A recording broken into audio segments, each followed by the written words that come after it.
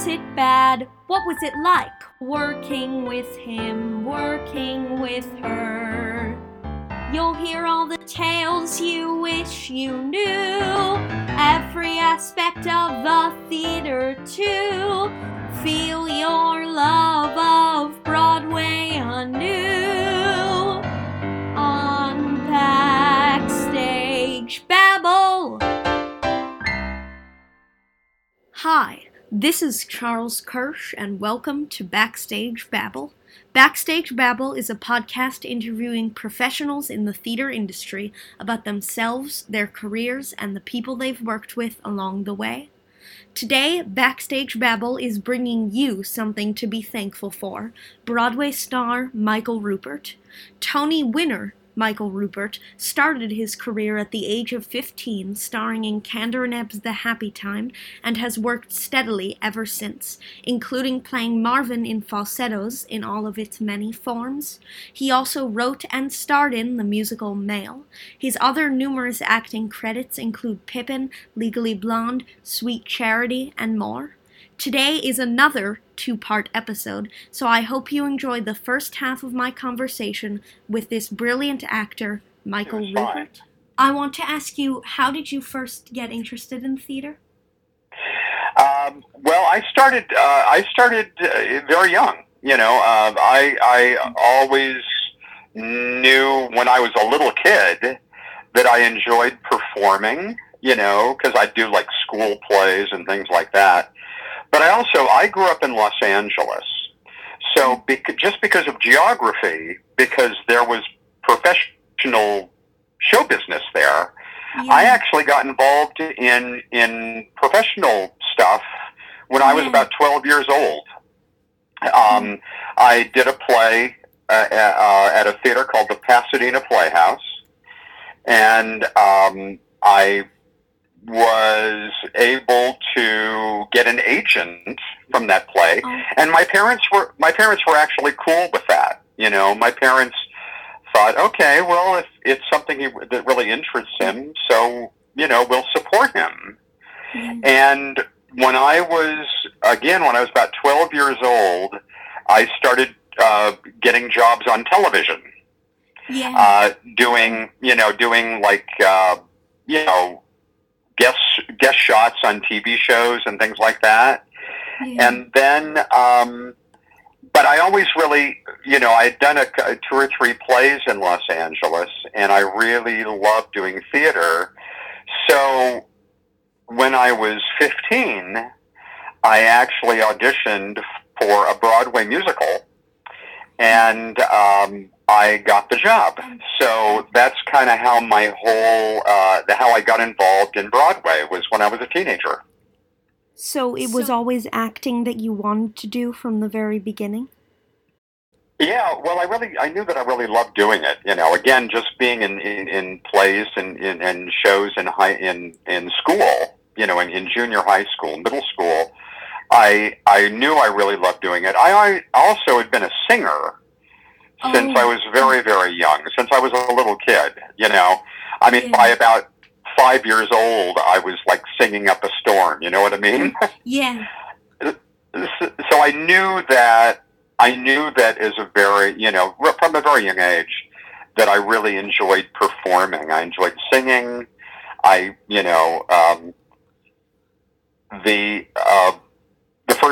think the very first thing I ever sang in public was I sang a solo at our church, of all things, for Christmas Eve Mass at our church, and I actually did pretty well, and I think I couldn't have been more than like 11 years old or something like that, Yeah. So again, I just knew from a very young age that I thought this is something I would really like to do. You know, my parents, of course, didn't really think I'd go on and continue to do it. Oh. They thought, this is kind of something he'll do while he's a kid, but then he'll go on to become a dentist, or something like that. but it didn't work out that way. I kept doing theater. So, did you do a lot of sort of training, or did it really come naturally to you from a young age? It really did come pretty natural for me. Though I did do some training. Again, when I was when I was in my early teens, I did a lot of I took a lot of classes near where I lived in Los Angeles. Again, there was this theater, the Pasadena Playhouse, which was a very big, prestigious theater at the time, and I took some classes there. That's how I got in that first play that I was cast in there, and so I took a lot of, I took some singing classes there. I took some acting classes there, but it's still, it was still the kind of thing that just kind of came natural to me, Yeah. So you were mentioning that you did a lot of TV jobs in your early acting days. So what do you think you sort of learned about acting from these early professional jobs? More than anything, I think I learned discipline. I learned that when, I had a lot of directors when I was very young that didn't treat me any differently than than he or she treated all the adults in the show. Yeah. Whether it was in something on stage in the theater, or whether it was on television or film. I knew that I had to be prepared. I had to know my lines. I had to. Once I got on, once I got on set to film something, I knew that I had to really concentrate. So I think that's one of the biggest things, Charles, that I learned when I was young, is just the kind of discipline that it takes to be an actor. And to be an actor in theater, in a lot of ways, takes even more discipline than to be an actor in television and film, Yeah, that's true. So I think my early work in television really helped me, it helped with that I had also done some theater. So I was very disciplined, and it kept teaching me that. Yeah. So how did you sort of find out about the audition for The Happy Time, and what was it like to audition? Well, I had an agent at the time. Oh, that's right. And I had an agent in California, in Los Angeles, and she called me up and said they are looking for an actor to play this teenage boy in this Broadway musical called The Happy Time, and is that something that I would be interested in auditioning for? And I talked to my parents, knowing that if I got this job, my mother, because she didn't work at the time, she was going to have to move to New York with me. You know what I mean? Yeah. So this was a big deal. If I got this job, it was going to be a big change for my family. Yeah. So I ended up going, and and they said, okay, well, let's just cross that bridge when we get to it. So I went and I auditioned for the show. I actually was one of the last actors that they saw for this part, because they had been all over. They'd seen actors in New York and in Chicago and all over the place, and they finally came back to Los Angeles, where they had started their auditions, and they still hadn't found anybody. And so I came in and auditioned. I was the second to last person to audition, and I got the job. Yeah. And the show rehearsed and opened in California, in Los Angeles, before coming to New York. So at least during rehearsal and all of that, I was able to still stay at home with my family. And And then, sure enough, the show moved to New York, and my mom came with me. My mom moved to New York with me for a year. So then, I want to ask you about that show, but I'm curious. After the happy time was over, did you move back, or did you stay in New York? Oh, yes. No. After the happy time was over, I moved back to Los Angeles. Oh. Because I had been away from California for about a year, and my dad and my sister were still back in L.A. They were back in Los Angeles. So I moved back there to finish high school. I still had a year of school to do. Yeah. And so I did. I didn't stay in New York, but I knew after I'd done the happy time, I knew that I wanted to get back to New York. Yeah. But preferably, I would like to do it with a job. You know what I mean? Yeah. Like if I could somehow get cast in another Broadway show, and that could bring me back to New York, that would be great. Yeah. So I did go home to California after the happy time. So during the happy time, you were working with a lot of big musical comedy stars, Robert Goulet and George S. Irving, I think. So yeah. Were they all sort of nice to you or respectful of you? Yeah, they were really great. I mean, it was a really good company, a good group of people, very talented, and a lot of them had really done a lot of shows. They were very experienced.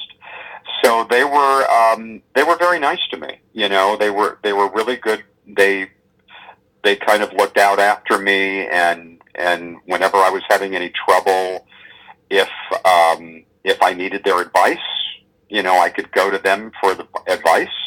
Yeah. And it was a really good experience all the way around.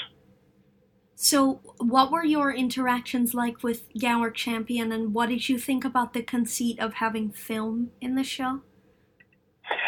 That's interesting. You know about that. That's very cool. Gower was great. He was very tough in terms of what I talked about. I learned a lot of discipline. Yeah. Early on. Well, he really was. Very hard on me in terms of I really had to, show that I knew what I was doing.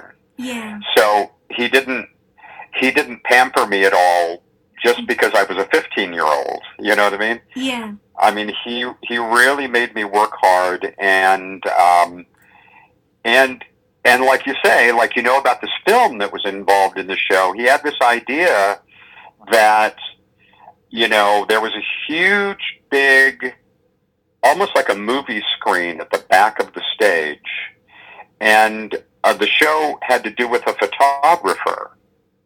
My uncle, played by Robert Goulet, was a photographer, and every time he took a picture as a photographer on stage, you saw that picture on the screen, and it was really one of the first times they'd ever used this multimedia kind of thing in a Broadway show.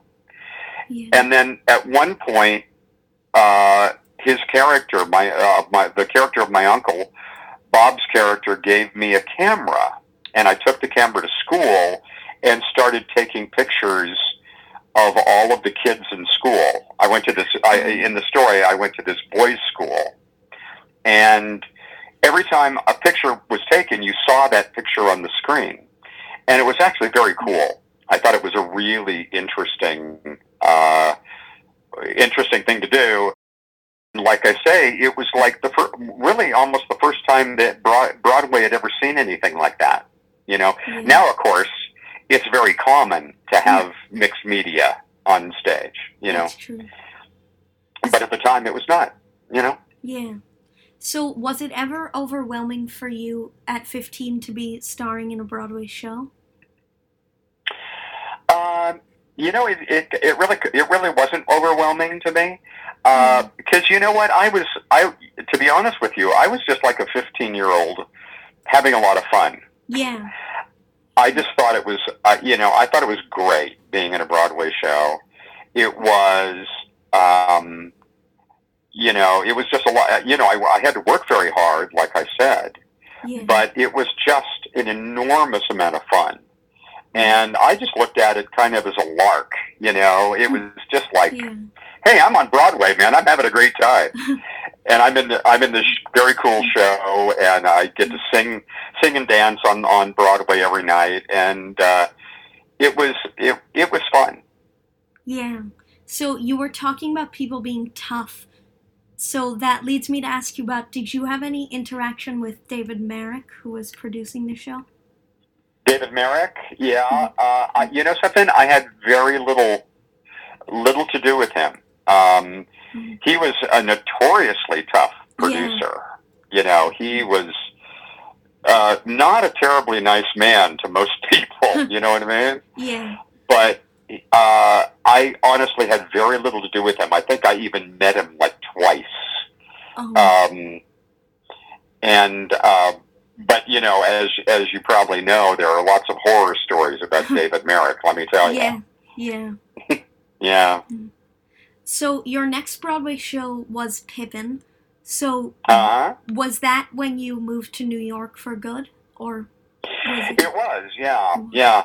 See, that's, you know, the Pippin thing happened exactly like that. You know, that's how I exactly wanted to come back to New York. Yeah. Because after I graduated high school, I actually stayed in Los Angeles, and I was doing a lot of work in LA. I was doing a lot of theater work. I was doing a lot of television and film work. Yeah.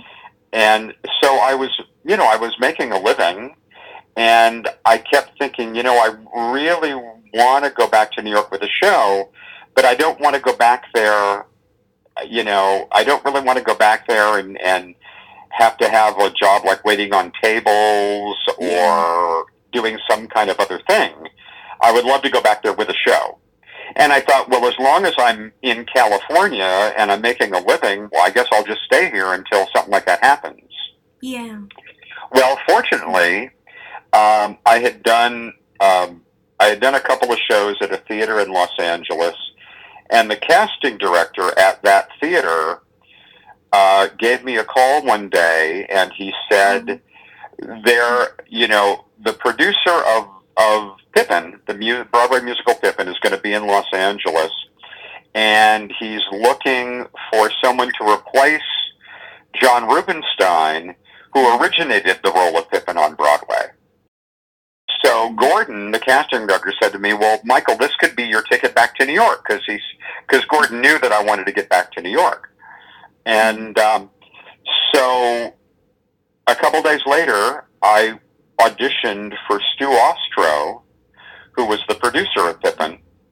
I auditioned for him in Los Angeles, and the next day, and he really liked me, and the next day I flew back to New York to audition for Bob Fosse, who directed Pippin, and so I went to New York. I went back to New York. I auditioned for Bob, and that afternoon they gave me the job. Wow! So I ended up, but I didn't really have to start work for a couple of months. So I went back to Los Angeles, knowing that in a couple of months' time I was going to be able to come to New York, playing the lead in a Broadway show. It all kind of really worked out. You know what I mean? I mean, it was very cool. So, starting as a replacement in a show, how much sort of direction did you receive from Bob Fosse, or at all? I actually got a lot of direction from Bob. He really put me in the show, and you know, between him and the stage managers, they really gave me all the blocking and everything I needed. You know, taught me all the songs. And the thing about Bob that was great with me going into Pippin, he didn't expect me to do it just like John had done it. He wanted me to make the role my own. So he worked with me to bring my own self to the role of Pippin, and not just be a copy of what John Rubinstein had done. So so that's really pretty great. You know, when that happens. Yeah. So had you ever seen John Rubinstein do it? You know, I actually did. I saw John actually the night after they gave me the job before I went back to New York. I said, Bob said to me after he said, "Well, I want you to take over for John." He said, "Have you ever seen the show?" And I said, "Well, no." And he said, "Well, you better come see the show then." So that night, I went to see the show, and I saw John do it, and John was terrific. John was great. So I did see him do it before I took over. And then, of course, once I came back to New York to start rehearsal for the show, I then sat through the show several times watching John do the role. So I had, so I saw him several times before I actually started. Yeah. So on this show and on The Happy Time, how much did you get to sort of work with the composers, Stephen Schwartz and Kander and Ebb? Well, on The Happy Time, because it was a new show, I worked with John and Fred a lot. Yeah. They taught me, they really taught me the songs, and so I really got to work with them, and I got to know them very well. On Pippin, because I was a replacement, I didn't really have hardly anything to do with Stephen Schwartz. He was not really around at the time, though he did come see me in the show once I got in the show, and he gave me a couple of notes about the songs. But as far as I remember, Stephen really wasn't around when I was put into Pippin. Yeah. Yeah. So very early on in your career, you worked with all these famous musical comedy masters of the form. So what's something you sort of learned from all of them? Well, I think, well, again, I'm going to go back to what I really started learning as a very young guy, is I learned two things. When we're going to be doing this, we're going to work very hard, but we're also going to have fun doing it. We want to have fun, but we want to be very focused and work very hard. The other thing that I learned mostly from Bob Fosse is that I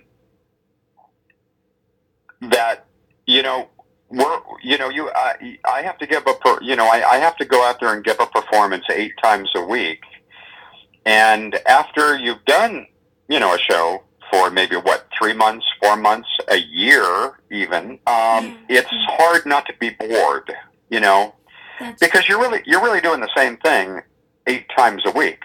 Yeah. And so Bob kept reminding me, whenever I would talk to him, or he would come back and see the show, and he would talk with me afterwards. He said, "Remember, there's going to be, even if there's one person out there who's never seen a Broadway show before, this is their first Broadway show. And this is a magical experience for them." That's true. So he said, "I want you need to always keep it as fresh as possible and as live as possible." And, and I learned along the way lots of little tricks how to do that. Yeah. So I think that, with a lot of the people I worked with, again, as a young man, I learned, that's the kind of stuff that I learned. What are some of the ways that you prevent something from getting stale? Well, one of the best ways is you never stop listening. Does that make sense? Because you know what? All acting is that the person you're in the scene with, they say something, and then you say something, and then they say something, and then you say something. And most of the time, you're saying something in response to what they said. So if you're really hearing them, if you're not just doing it by rote, if you keep listening, that's really one of the ways to keep everything fresh. And also the truth of the matter is, once you've done a role for, 6 months, you've done the same thing 8 times a week for 6 months, there are just little, you kind of, there are times when you are going to be on automatic pilot. You know what I mean? I mean, you can't be totally there every second of every performance, but an actor learns enough technique that it's still going to look very fresh to the audience. Yeah. But then if you start to slip into times when it starts to get to be too rote, you try to go back. What I've always tried to do is go back to really listening. Don't forget to listen, because that's a very important thing. That's true. Yeah. So did you ever experience sort of the challenge or the darker side maybe of being a child actor, or was it? I actually really didn't. Yeah.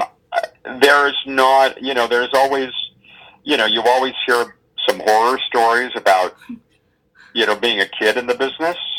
No matter what it is, whether it's creepy people around, or it's, parents who push you into the business, and they're too aggressive about it, or whatever it is.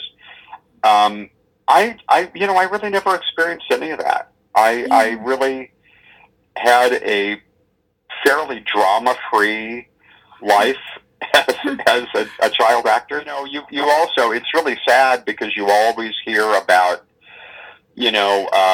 child actors who then kind of stop working once they grow up, and a lot of them don't really stop acting because they choose to. They really stop acting because they've grown out of their cuteness or their whatever made them special. And a lot of times you hear stories about, some of these child actors really going off the deep end. Whether it's, they get into alcohol or drugs even, you know what I mean? Yeah. I mean, they really, they talk about taking a turn to the dark side. That's true. They can't handle the fact that at one point they were, really in the spotlight, and now suddenly they're not. For whatever reason, I was kind of very fortunate that, I went from being, really a boy, a child actor. Yeah. And I was able to continue acting when I was in my 20s, and then in my 30s, and I could just continue it on, Yeah. So I was, in a lot of ways, I think I was very fortunate. But I also, to be honest too, I also worked very hard, to make that happen. Yeah. So your next Broadway show was Shakespeare's Cabaret. So you got to do famous Shakespeare monologues in that. Was that something you'd studied at school? No, it actually wasn't. The thing about Shakespeare's Cabaret was it was a composer had taken a lot of the poems and sonnets of Shakespeare and set them to contemporary music. So, so it was like, 1 minute we were doing I would be doing something that was like country western, and the next minute would be something that was, really rock. Yeah. Or whatever it was. But in terms of I had never studied Shakespeare in school. I had done in like a summer theater workshop when I was a teenager. I had done a production of Another Midsummer Night's Dream. A Midsummer Night's Dream, and but I didn't really, I don't really remember that very much. I didn't really study Shakespeare, though I did get to do that when I was a teenager. That one thing in the summer workshop. So in Shakespeare's Cabaret, it was, it was the kind of show that we didn't really have to be serious students of Shakespeare to do it. Because it was a pretty crazy show. Yeah. Is Shakespeare something you would want to do now? to do with it? You know, I did one. You know, I've only done one production of a Shakespeare play. Some years ago, I at the Hartford Stage Company up in Hartford, Connecticut, I was asked by Mark Lamos, the director, to do Merchant of Venice. Oh, really? To play the merchant, and I told him, you know, I had never really done Shakespeare before, you know, not really seriously, and he said I didn't even have to audition for it. He just offered me the job, and he said, well, you know, he said, you know, the language is very musical, and he said, you're very musical, Michael, so I think you'd be great. I think you'll do this.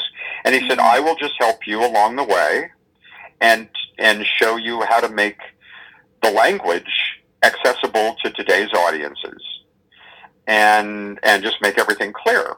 And so I said, okay, sure, I'll do it. And so that was the one time I did a production of a Shakespeare play. I did The Merchant of Venice back in the mid-'90s, I think. I think it was about 1995, maybe? So it's a while ago, you know. And I really enjoyed, you know what? I enjoyed doing it. There was a lot of people in the play that were very experienced with Shakespeare. So in some ways, I felt a little intimidated by them. But they were all very supportive that I had not done Shakespeare before, other than Shakespeare's Cabaret. And I really had a good time. I really enjoyed it. But I also didn't really have a great desire to do more. I thought, okay, now I've done some Shakespeare. Now I can move on to something else. So at this point in your career, were you viewing yourself mainly as an actor or a singer? Or a dancer? Well, you know what? I was never a dancer. That's something I never really did. Though in Pippin I had to dance a bit. In The Happy Time I had to dance a bit. But I never seriously studied dancing. And I never really took myself serious as a dancer. But I really thought of myself mostly as an actor who sings. And that's really how I was approaching my career. I thought, well, you know, that's what I do. But the few shows that I had already done in New York had been musicals. So most of the people in New York, when they would think of me for jobs, they thought of me for musicals. So, but they also knew that I was, for the most part, they knew that I was a pretty serious actor. So they never, I never really was considered for, you know, some of the sillier musical comedies. I kind of did, most of the time I did stuff that was a little more serious. And so that's kind of how things came about for me. So for most of your career, have you got jobs through auditioning or sometimes being offered? Well, early on, I auditioned for everything. I mean, I didn't really get any jobs that were just offered to me. You know, that's what happens. But then what happens is, you know, directors and producers and writers start to see you in a lot of stuff, and they start to get to know your work. And then it started to happen more, you know, certainly a long time ago, maybe again around the time I was offered the Shakespeare play, that I started just to get offers for things, you know. People just started to offer me jobs because they knew what I could do. They knew if I was right for a part or not. So they pretty much just thought, well, let's just offer it to Michael, you know, because he'll be good, you know. And fortunately, I kind of, you know, proved them right, you know. I didn't blow it. So this leads me into asking you my next question, which is, how did you come to be involved with March of the Falsettos at Playwrights Horizons?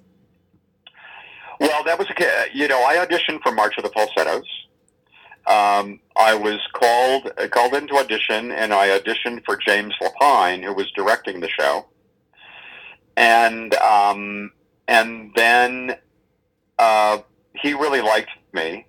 He thought I would be very right for the role of Marvin, and so the next day, he asked me to bring in all of the music that I had, all of the audition songs that I had, and he and I went through all of the audition songs that I had in my book, and we picked out a song that he knew that Bill Finn, who wrote March of the Falsettos, would like, because there are certain writers, there are certain composers that Bill doesn't like at all. So James said, well, we want to get, you can't sing a song that Bill, if Bill hates the writer. Because at the time, William Finn, who wrote March of the Falsettos, was, kind of a crazy guy in terms of like what he liked and what he didn't like. Yeah. He was very opinionated. So James and I went through my book, and we found a couple of songs that we knew that he knew that Bill would like. Yeah. And so the following day, I auditioned for Bill Finn, and they offered me the job to play Marvin in March of the Falsettos. And they were just putting this little show together, so they didn't really kind of know what it was yet. Yeah. Bill was still writing it, and it was just, we just kind of started out working on this thing like a workshop, and just playing around with different songs and different scenes, and that's kind of how the whole thing came about. Yeah. So you were mentioning it being a workshop. What do you think you sort of contributed to the role as it's done now? Well, I think that what happens is, and this happens with any actor really when they're working on a new show. Yeah. Because Bill was still writing the show after I was cast, he would start. What happens is he would start to write the songs for Marvin in my voice.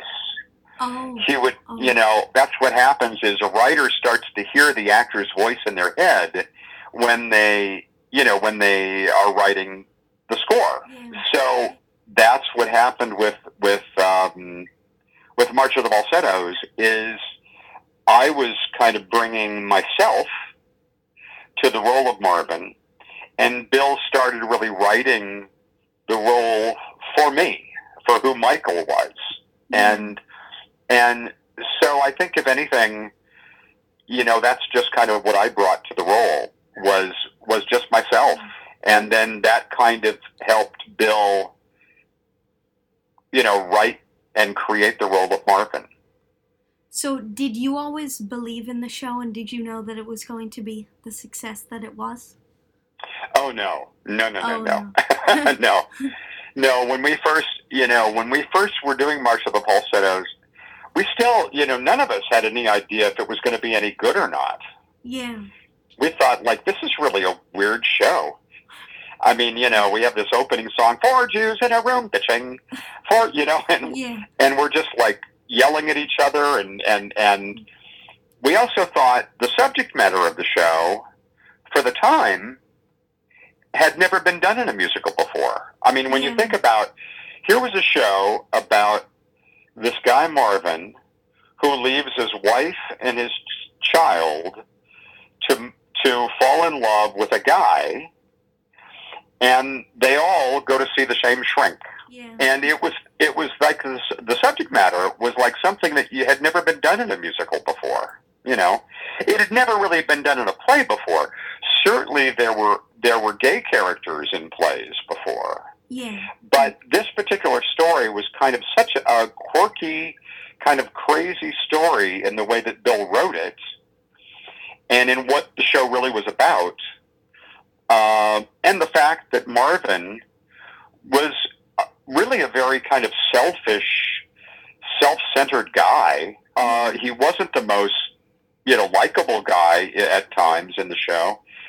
It just seemed like it was a very iffy proposition. Yeah. That's what I felt at the time. So even right up to the time we had our very first audience, I don't think any of the actors in this show really kind of thought it was going to get the reaction that it got. Yeah. Because after we had our very first audience at Playwrights Horizon, the audience just fell in love with the show. Yeah. They just were captivated by it, and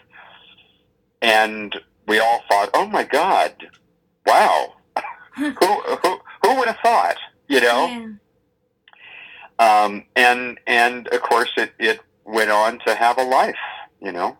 Yeah, it certainly did. So you've had a lot of collaboration throughout your career with William Finn on Elegies and on all of the incarnations of Falsettos. So why do you think it is that you work so well together? Well, I think it goes back to what I was saying, Charles, about how, about Bill started just to kind of write Marvin with my voice in his head. And so certainly once I had created the role of Marvin, when Bill went on to write Falsetto Land, which was the sequel to March of the Falsettos, there was no question at that point that I would continue to be Marvin if I wanted, because it was, a continuation of the story. And then I also, and then of course we did Falsetto Land, and then we put the show on Broadway as Falsettos, where they put the two shows together into one evening, and I continued on there. And then even sometime later in the 90s, Bill wrote a musical called The New Brain, and he actually asked me to do the first workshop down at the Public Theater in the Village when they first were doing A New Brain. And knowing that I wasn't going to continue with the show because they didn't want A New Brain to look like another Marvin musical. But Bill had written A New Brain still hearing my voice in his head. So I did a workshop of A New Brain, and then a few years later came Elegies. And Bill once again asked me if I would be in Elegies. So I think my relationship with Bill Finn's work really, again, all goes back to that very first production of March of the Falsettos, where he kind of started to hear my voice in his head, and when he would do certain, when he would write certain songs, like some of the songs in Elegies that I did, he would hear me singing them. So that's pretty much just how I kept working with Bill. So you were mentioning that was sort of an unusual subject for a show. Did you ever have to sort of bear the brunt of any homophobia from casting directors, audience members, critics? Something I really didn't. Oddly enough, here's what's really strange. Oddly enough, when we did Falsettos on Broadway in 1992, and it got a lot of press, the weird thing was, if there was any negative comments and any kind of homophobic comments, it came from some gay guys. Yeah. It actually came from some gay writers who felt like Marvin, Marvin was kind of representing gay men, the gay community, but he wasn't either gay enough or he was too much of a jerk. Yeah. And I shouldn't be playing a gay guy who was also a jerk. Yeah. So it was kind of a very weird situation, and I even ended up having, writing a couple of letters back and forth to a couple of these people, like you don't know what you're talking about. We got into kind of little arguments about it. But to be honest with you, because again, falsettos, especially when the two shows were put together, even a lot of the, what you would think would be homophobic straight people coming to see a show like this, once they kind of saw that the show really wasn't just about gay people, it was about family. Yeah. And especially in the second act with Falsetto Land, when Whizzer dies, it was about loss. And loss of a loved one, whether you were gay or straight or black or white or it doesn't matter. You know what I mean? Yeah. So, so all in all, I don't remember getting a lot of real backlash or a lot of homophobic reaction to the show. Yeah. Not really. So, what is your opinion? What did you think about Frank Rich's rave review, and what do you think about reviews in general? Well, just in general. Well, first of all, I thought Frank Rich's rave review was great. It was really wonderful. My opinion of reviews in general, because I've been in the business a very long time, and you know what? The truth is, in my life, I have gotten rave reviews. And in my life, I have also gotten terrible reviews. Yeah. So, you know what? It's like, certainly at this point in my life, I know that an actor throughout their career, you're going to get good ones and you're going to get bad ones. It just is what it is. And the truth of the matter is, a critic's opinion is just one person's opinion. Yeah.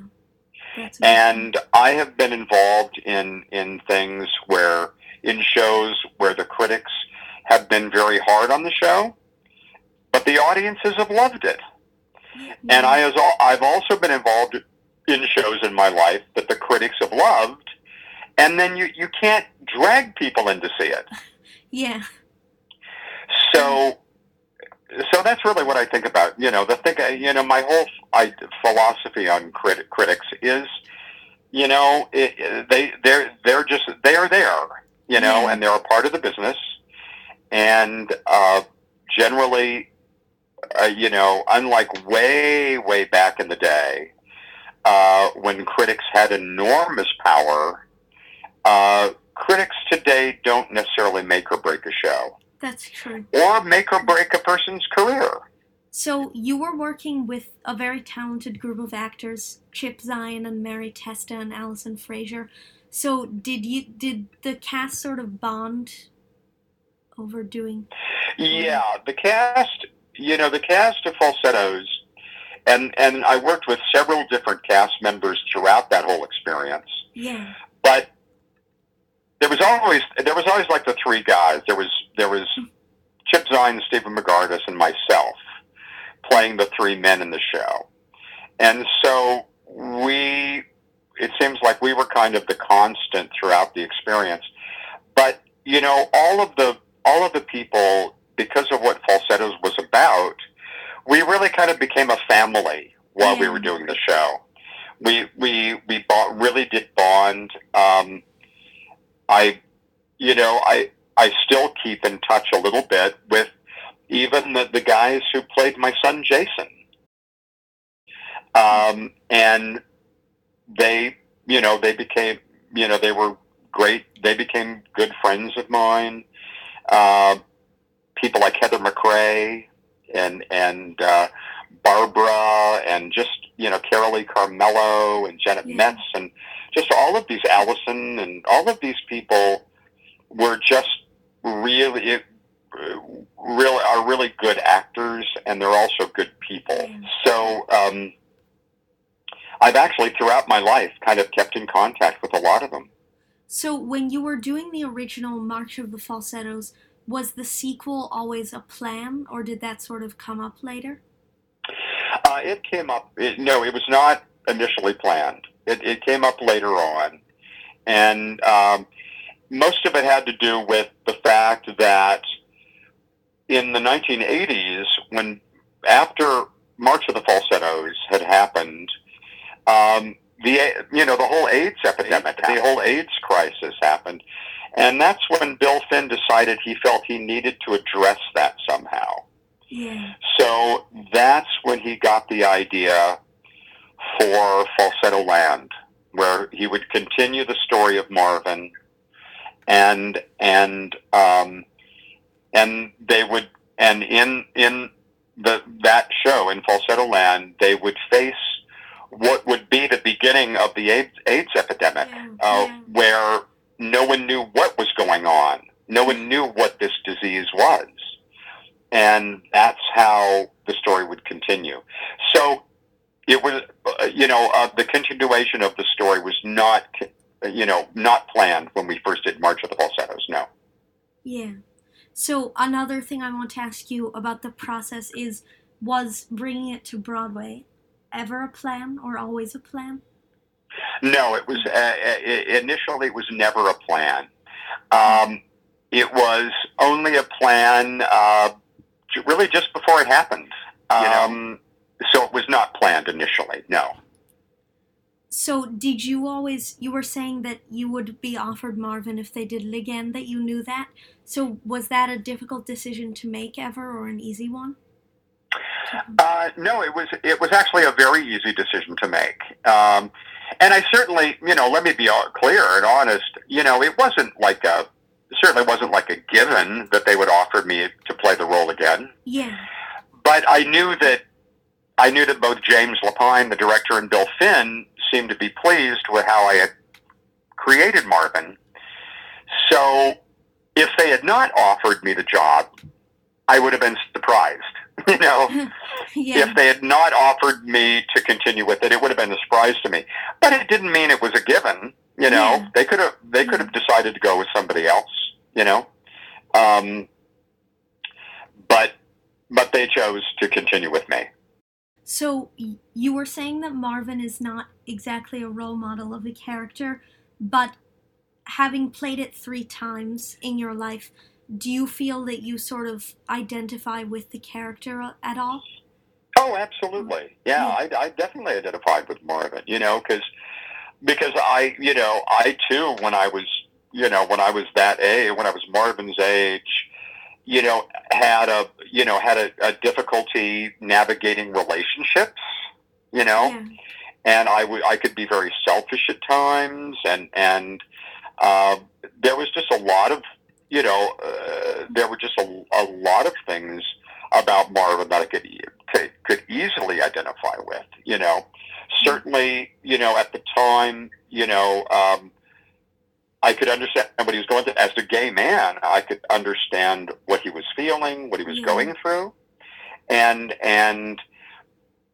yeah, I definitely could definitely could identify with him, and I think that's also part of the reason that maybe, I did well with him, because I could understand him.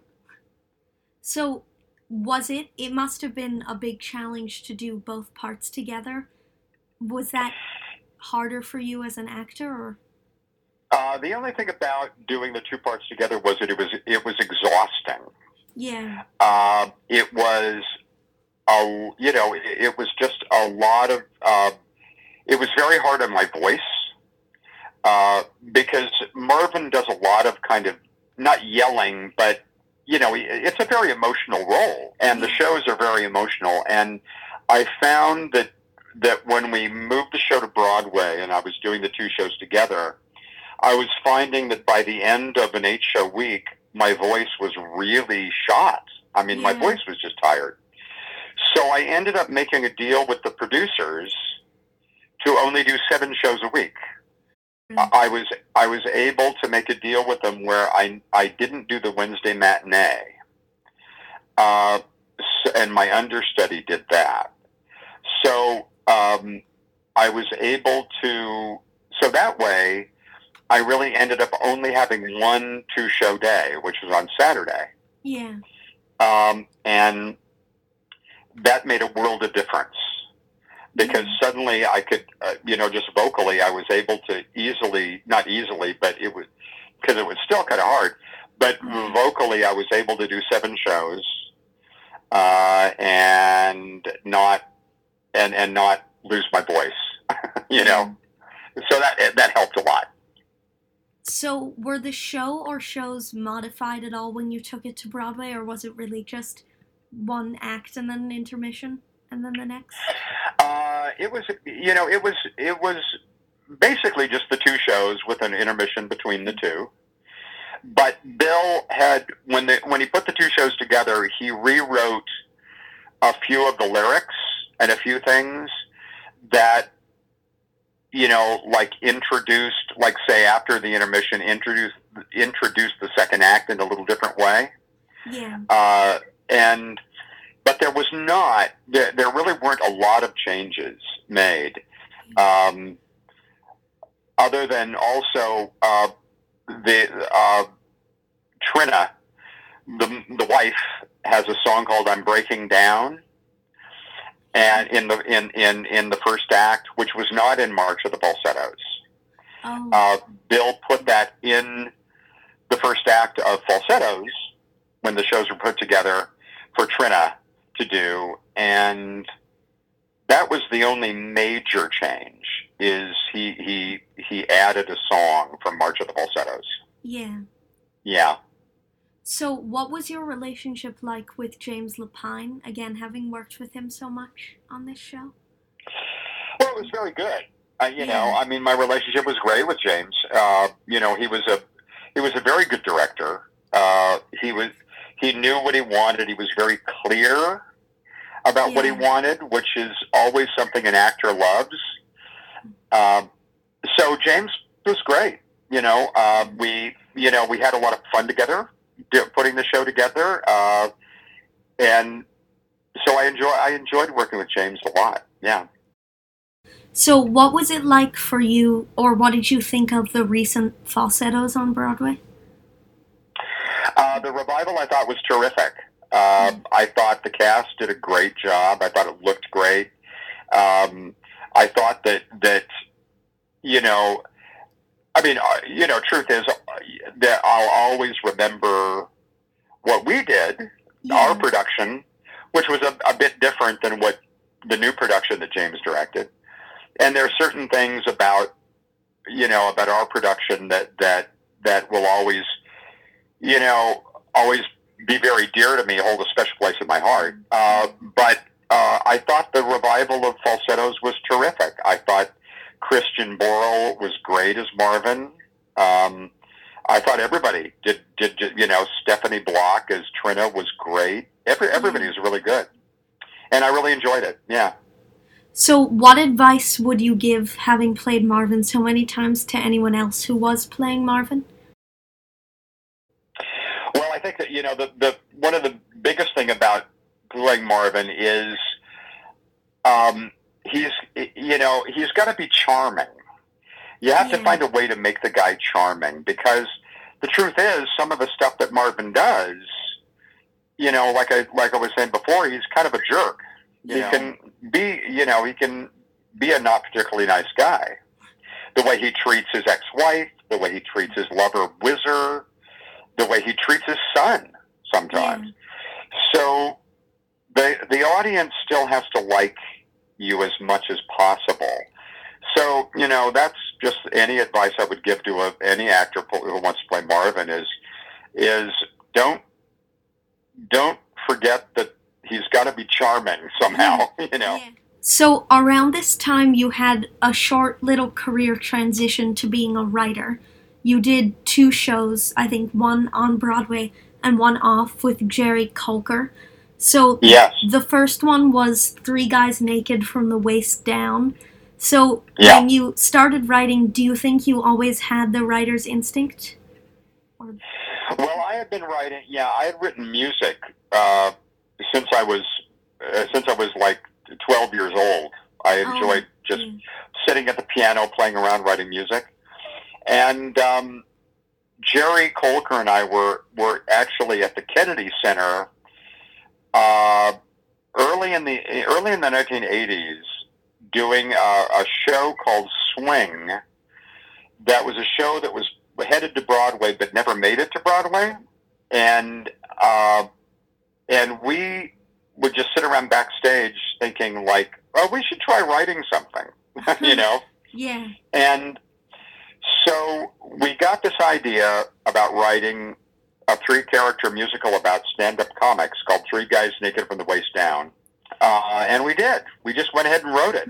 I wrote the music. Jerry wrote the book and lyrics. And it got produced off-Broadway and had a nice run off-Broadway. And then a couple years after that, we wrote a show called Mail, M-A-I-L, that was a big hit in Los Angeles. We ran in Los Angeles for several months. And then we came to Broadway, brought it back to Broadway, and it was not a success. It had a very short run. It did not get very good reviews. This is what I'm talking about you get great reviews and bad reviews. Yeah. Well, Mail in Los Angeles got great reviews. And we brought it back to New York, and we got terrible reviews. So it just is the way the business is. That's how it goes sometimes.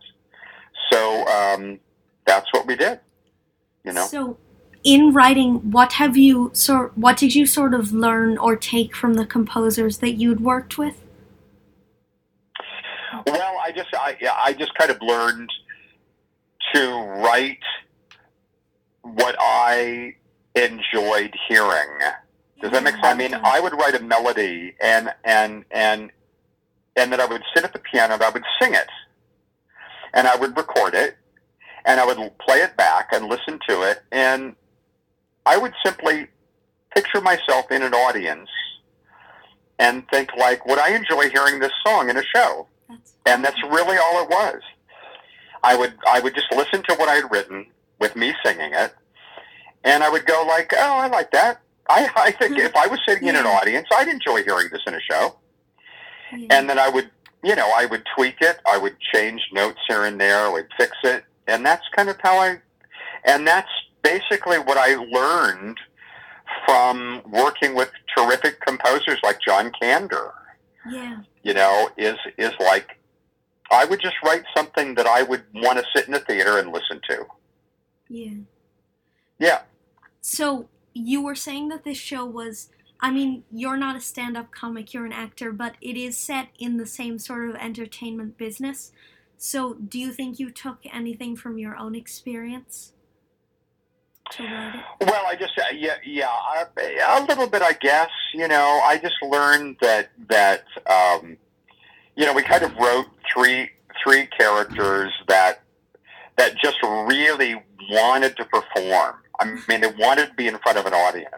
Yeah. And certainly there was a time when that's how I felt. I really wanted to be in front of an audience. Yeah. And so, if anything, I think, you know, there was a little bit of that was brought into the characters in Three Guys Naked. Yeah.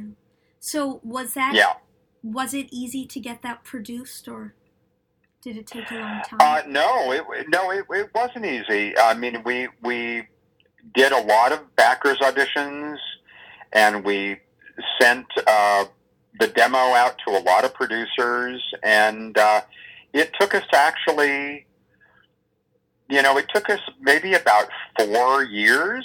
You know, it took us about 4 years from the time we started shopping the show around to the time we finally got producers who said, okay, let's do this. So what was your partnership like with Jerry Colker, your writing partnership?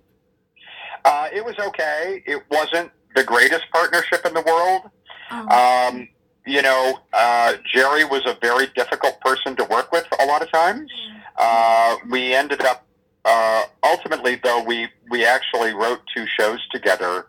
After the second show, we kind of ended up, you know, splitting up as collaborators. Because Jerry, you know, was just one of those kind of guys that, you know, always felt like he was right. And he could be very difficult to work with sometimes. He was a very talented guy, don't get me wrong, but he was not always easy to work with. So ultimately, I ended up choosing not to continue my collaboration with him. Oh. So, what was the show Mail that you wrote about, and how did you sort of come up with the idea for it? The show Mail, it really was Jerry's idea. I mean, it wasn't my idea. He had this idea to write a musical about a young writer who had this, who was kind of having a nervous breakdown, and right at the beginning of the show, and he immediately disappears for like 2 months. Oh. And he then, after we see a little passage of time, very quickly, he comes back. And there are 2 months worth of mail that have gathered in his apartment that are there that he's not answered at all. Now, you got to remember, this is a time when there was no such thing as email. Yeah. We didn't have computers back then. This is a time when people really had to write letters, and we didn't get stuff like we do online now. So this writer, in the middle of the night, coming back, starts to go through all of this mail that has accumulated while he's been gone, and all of the people who have written to him suddenly appear, and he interacts with them, and it's him interacting with all of these people that are in these letters. That, but it was a very weird show, but it was really fun. It was really funny, and very clever, and like I say, it was a big hit in Los Angeles. It just, we sold out like every single night practically. And then we brought the show east, and it didn't work at all for the East Coast audiences, or the critics. So it didn't last. Do you think you could say the reason that it works better on the I really don't know. Because even in New York, when we brought the show to New York, even in New York, the audiences seemed to be having a good time.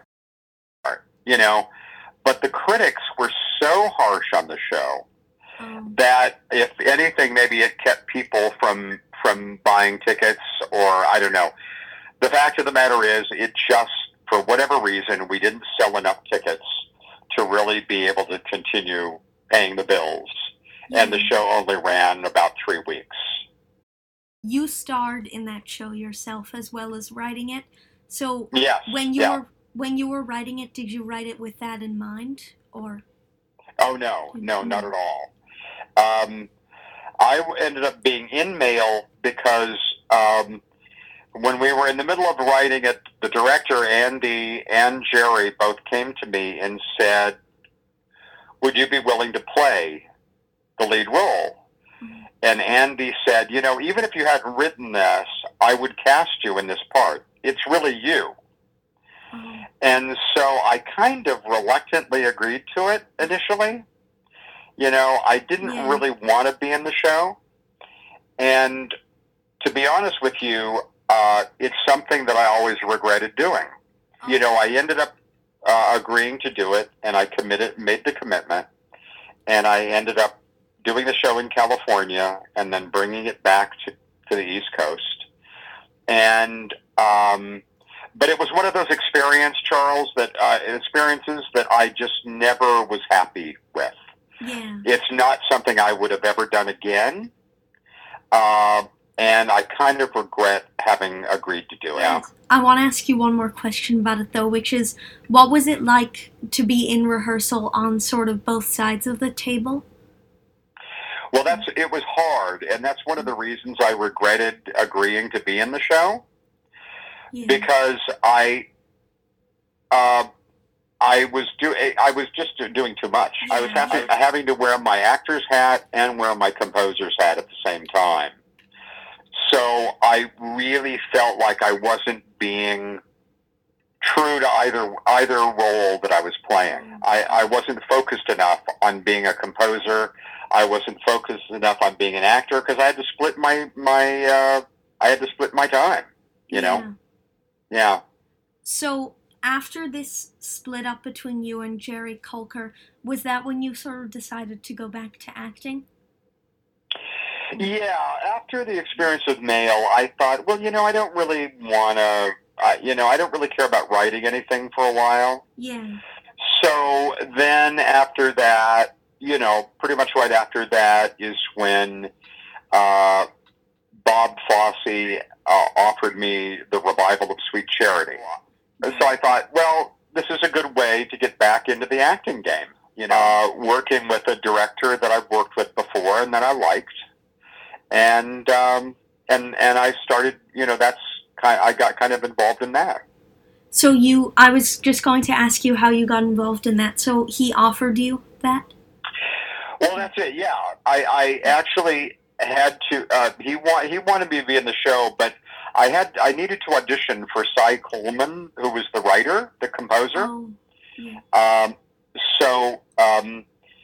So he brought me in to audition for Cy, and I sang a song, and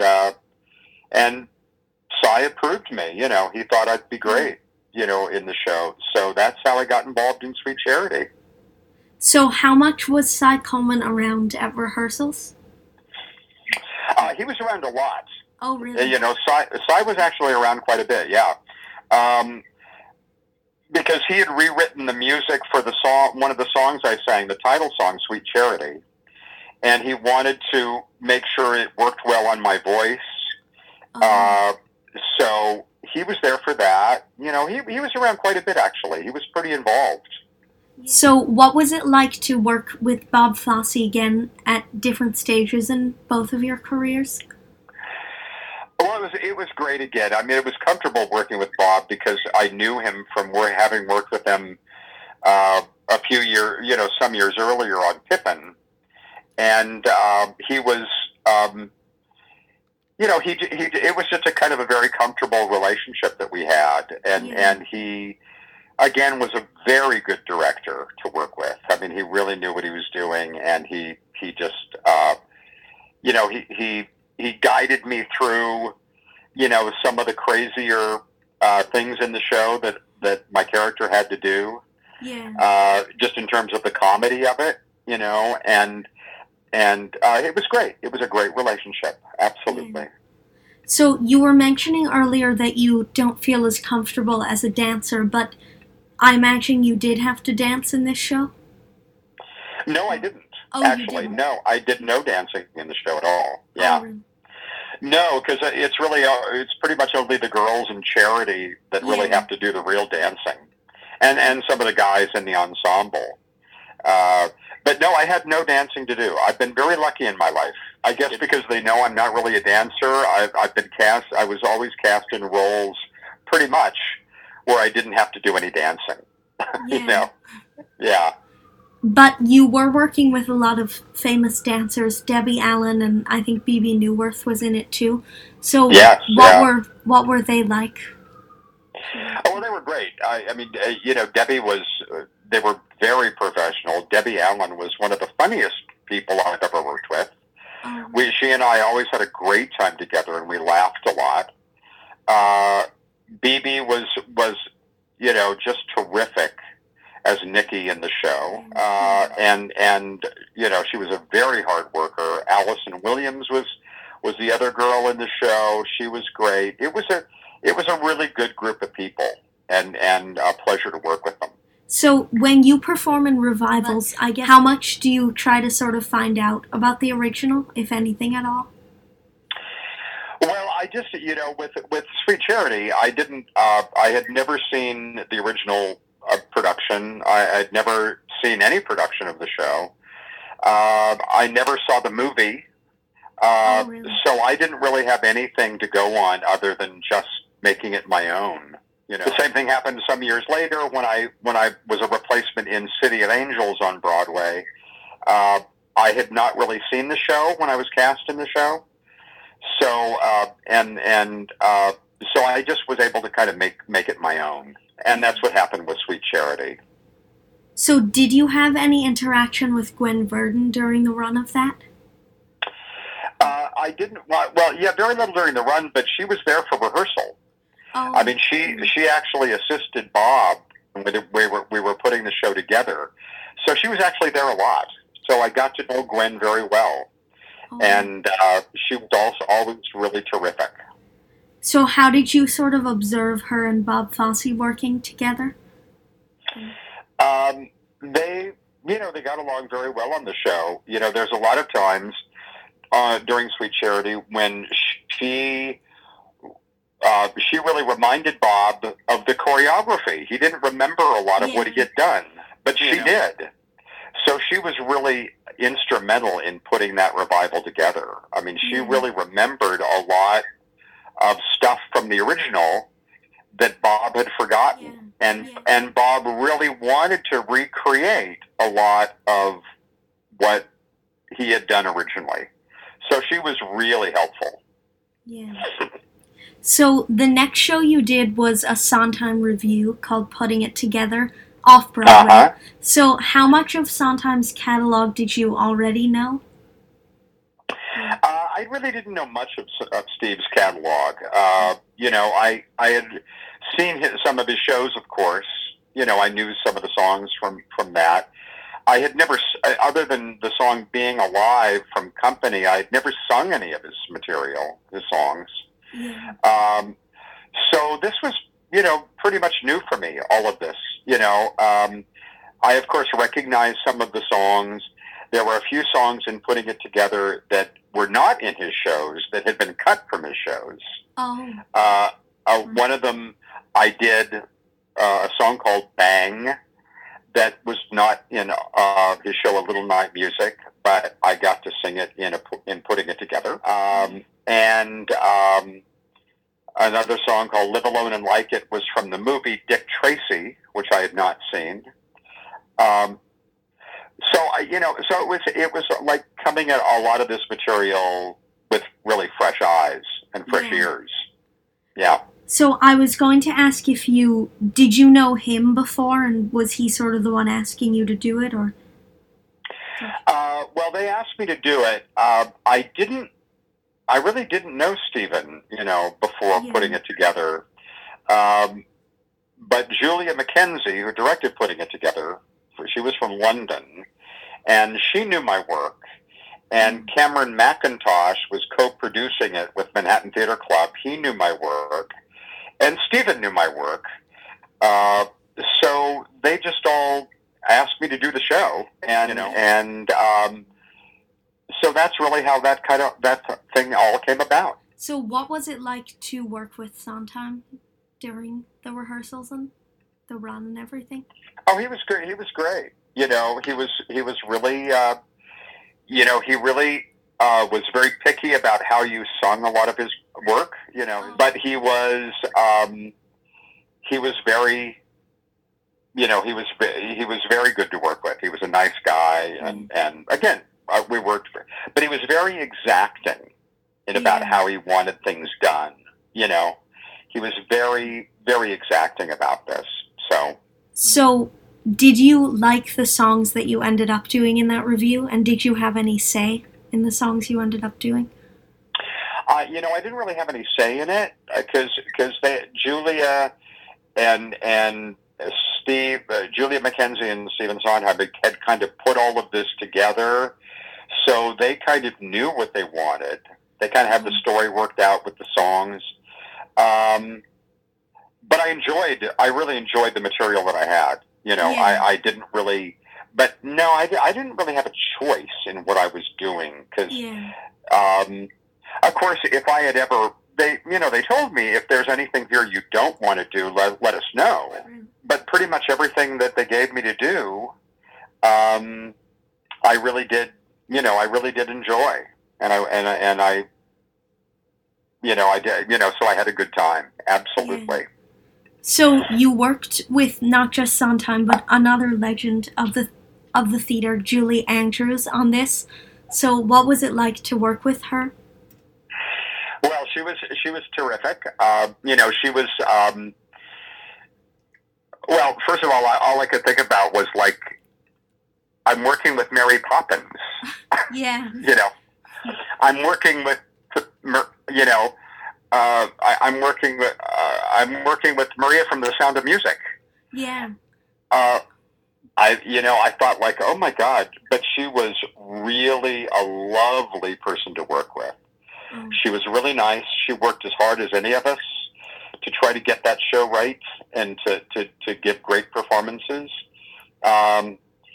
So it was really fun, and it really was like working with a legend, you know. Yeah. That was really something. Is there a Sondheim role that you would like to do in full? You know something, to be honest with you, there really isn't. There really hasn't ever been too many roles in theater that I really, you know, had a great desire to do, like a burning desire to do them. Yeah. More interesting to me has always been, you know, creating a new role. You know, Yeah. that is really interesting to me. And so I love that. You know, but I can't think of really any. I mean, there's certainly some Sondheim roles that I admire. Yeah. You know, something like Sweeney Todd. You know, that's an amazing role from back in the day. You know, but there isn't anything. No, to be honest with you. Charles, this is where part 1 of my interview with the wonderful Michael Ruppert leaves off. I hope you all will remember to tune back in for the second part of this episode. Thanks for tuning in.